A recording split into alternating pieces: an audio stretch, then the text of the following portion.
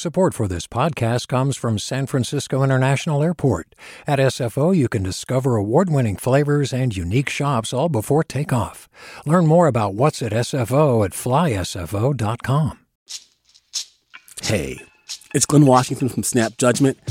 And if you love what you're hearing, and I know you love what you're hearing, please consider becoming a KQED member. Get special access to cool events, behind-the-scenes footage, and so much more. Plus, you'll sleep better at night knowing you did your part for the community you depend upon. It's in you. Please be in it. Visit donate.kqed.org/podcasts to sign up now. That's podcast with an S. Thanks.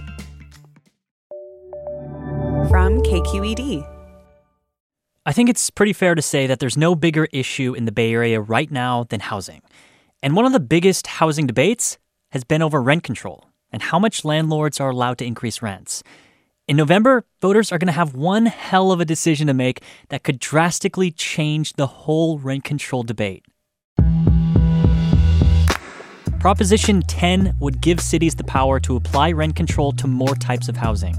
Today, we're going to zero in on Berkeley, of course, which now has a plan in place should Prop 10 pass. I'm Devin Katayama. Welcome to the Bay.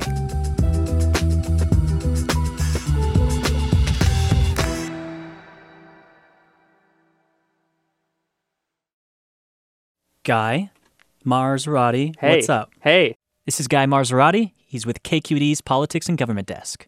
So why are we talking about Berkeley? Well, Berkeley has had rent controls going back to the 1970s, and now the city is kind of mapping out what their rent control policy would look like going forward if Proposition 10 passes. Proposition 10, which will be on the ballot in November, is really the biggest chance that voters have to bring rent control back to life in the state. And we cannot wait 10 more years for housing supply to bring the cost of rent down. We have had enough. We are standing here unified. Okay. What does Proposition 10 actually do? It would repeal Costa-Hawkins, which in effect would return this whole issue of rent control to local governments to be able to make up their own rules. Okay, that law Guy just mentioned, the Costa-Hawkins Act, it was passed back in 1995. The law says that any newer buildings constructed after 1995 cannot be rent controlled. If Prop 10 passes, any home, any apartment could be rent controlled if, and this is a big if, cities choose to create rent control laws. Right now, only about 15 cities in California have some kind of law on the books. Voters will be considering rent control. Oakland community organizers and politicians will gather on the steps of City Hall to fight for rent control. Now, San Jose just lowered rent increases last year, and some renters say it didn't go far enough. If Prop 10 passes, which means Costa-Hawkins repealed, and the decision about rent control goes back to cities, do we know what cities are going to do? There's one city in the Bay Area that already has a plan, and that's Berkeley. So all that's left for tonight is item 6. Last week, the Berkeley City Council took up a huge plan on how the city would respond if Proposition 10 passed. I'd like to suggest we go to public comment, and then we can have council discussion. It dragged on. The mayor's in the restroom. We don't know where council member Bartlett is at the moment. So the last votes on this didn't end up happening until past midnight, 12:30 in the morning. I guess I move to suspend the rules and extend the meeting. What the city council was debating was whether to put a second measure on the ballot. This one would be just for Berkeley voters, and that measure would determine which buildings in the city would be rent controlled if Proposition 10 passes in November. For many tenants, rent control is seen as the savior, their ability to stay in the home that they're in. Maybe the only thing that can keep them in the home they're in. Higher rents need to be stabilized sooner rather than later. We need housing now. Renters need protections, and business owners in the rental housing industry need to be regulated. Many landlords see this as the absolute worst case scenario. The business that they rely on is suddenly being put under huge regulation, and they would be no longer able to make a living out of this business. Now, a big corporation with a bunch of apartment buildings, this isn't a problem for them. If they make an average amount of money out of all of their 1,000 apartments, then they're happy. But when you have a single owner, it really matters what happens. So you heard both landlords and tenants line up at the Berkeley City Council meeting. And I should note, they were doing this 4 months before the election, 4 months before Proposition 10 goes before voters. The conversation about Proposition 10 and Costa-Hawkins and rent control, I think it's yet to hit the apex, and we're still seeing a lot of people line up and want to make their voices heard. I want you to think about affordable housing for everyone. Thank you. Thank you. The members of the Berkeley City Council were very upfront in the fact that they had no real information on which to judge this decision by. They had no data. I haven't heard a single piece of evidence or data or analysis to guide our decision. I always have a bit of discomfort when I'm asked to make policy decisions in the absence of data. And so you have tenant advocates pushing the city council to go one way, and you have developers and landlords wanting the city to go another way. What did the city ultimately do? Okay. Councilmember Mayo. Yes. In the end, they voted and decided on a 20-year window. So basically, if Proposition 10 passes, buildings in Berkeley would not come under rent control until 20 years after they're built. So the Costa-Hawkins law says you can't put rent controls on any apartment buildings constructed after 1995. So if Prop 10 passes and Costa-Hawkins is repealed, cities will have to decide if those buildings will still be protected. In Berkeley, this 20-year timeline means that when a newer building has its 20th birthday, it'll age into rent control. So the 20 years is actually a big deal to both tenants and landlords. How does Berkeley know that this is the way to go about it? I don't think they do. There was a lot of, even among the council members who approved this plan, there was a lot of uncertainty. You heard council member after council member say, I'm making this decision without a lot of information.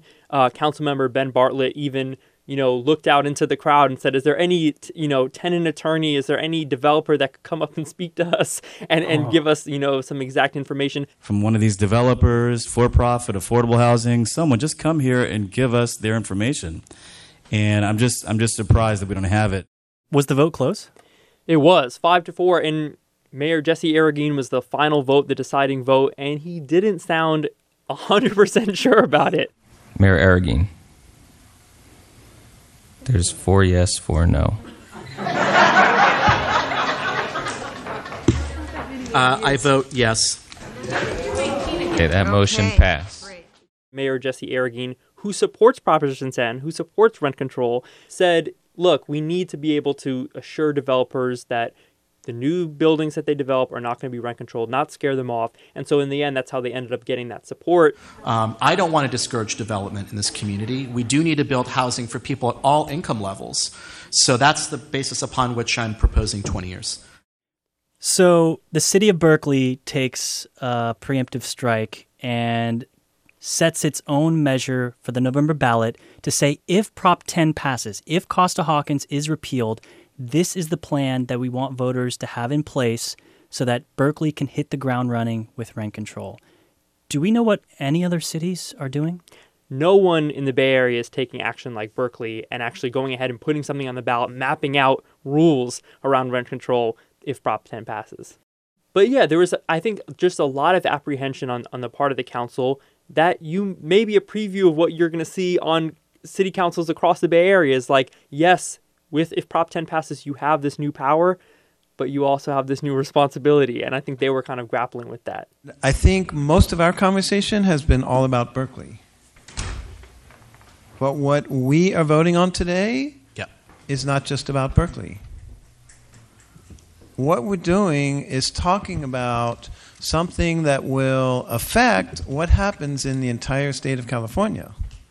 What do you think is at stake for Berkeley to do this? So they wanted to avoid being what they're often looked at as, which is the absolute left flank of California. They don't want to send a message to landlords that's saying Prop 10 will be the end of your business. Repealing a law like Costa-Hawkins that's been on the California books for decades, that's a pretty extreme thing. Yeah, it definitely is. And I think it's a reaction to the fact that moderation of the law and reforms of the law never happened in the legislature. These efforts to repeal or even reform Costa-Hawkins in the state legislature have failed year after year, and so now you're seeing voters take it into their own hands, which often happens in the initiative system. When the legislature doesn't act on something, we're seeing a strong reaction on the ballot box, and that's what you're seeing with rent control. Guy, thanks a lot. Thank you. Okay, so Proposition 10 is going to be up to voters in California. And if they approve it and Costa-Hawkins is repealed, we're probably going to see a lot more scrambling and a lot more debate over rent control across the Bay Area. Guy Marzorati is with KQED's Politics and Government Desk. Before you go, a reminder that the Bay team will be at Southern Pacific Brewing tonight, August 8th at 6 p.m. We'll be hanging out for a few hours to meet with listeners. It's going to be super casual. Come out, meet some new people, talk to us about the show. It's going to be me, Vinny Tong, and Erica Aguilar. I'm Devin Katayama. You've been listening to The Bay.